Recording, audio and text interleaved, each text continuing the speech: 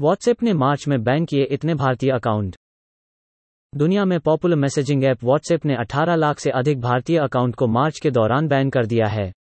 Company ने यह प्रतिबंध नए IT नियम 2021 के तहत लगाया है और कहा कि भारत से मार्च महीने के दौरान 597 शिकायतों की रिपोर्ट मिली थी, जिसके बाद खातों पर कार्रवाई की गई है। रिपोर्ट के मुताबिक यूजर्स ने अकाउंट स्पोर्ट पर 597 अकाउंट को लेकर शिकायतें की थीं, जिनमें से 407 अकाउंट को बैन करने की मांग की गई है। 37 शिकायतें प्रोडक्ट सपोर्ट, 13 सेफ्टी को लेकर और 28 शिकायतें अन्य को लेकर मिली हैं। इसके अंतर्गत उन्हीं व्हाट्सएप खातों पर बैन लगाया गया है जो इस मैसेजिंग प्लेटफॉर्म का दुरुपयोग कर रहे थे। रिपोर्ट में जानकारी दी गई है कि व्हाट्सएप ने मार्च महीने में 1.8 मिलियन 1805,000 से अधिक खातों पर प्रतिबंध लगा दिया। यह बैन किए गए खाते शेयर किए गए डेटा अनुसार 1 से 31 मार्च के बीच के हैं।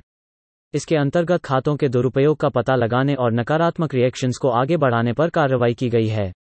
व्हाट्सएप की ओर से दी गई जानकारी के अनुसार यूजर्स को फेक न्यूज नहीं फैलाना चाहिए। बिना अनुमति के किसी को मैसेज भेजकर परेशान करना, अश्लील बातें करना और भ्रामक चीजों को सपोर्ट करने की वजह से खाता बंद किया जा सकता है। हमारे पॉडकास्ट चैनल से जुड़े रहने के लिए धन्यवाद।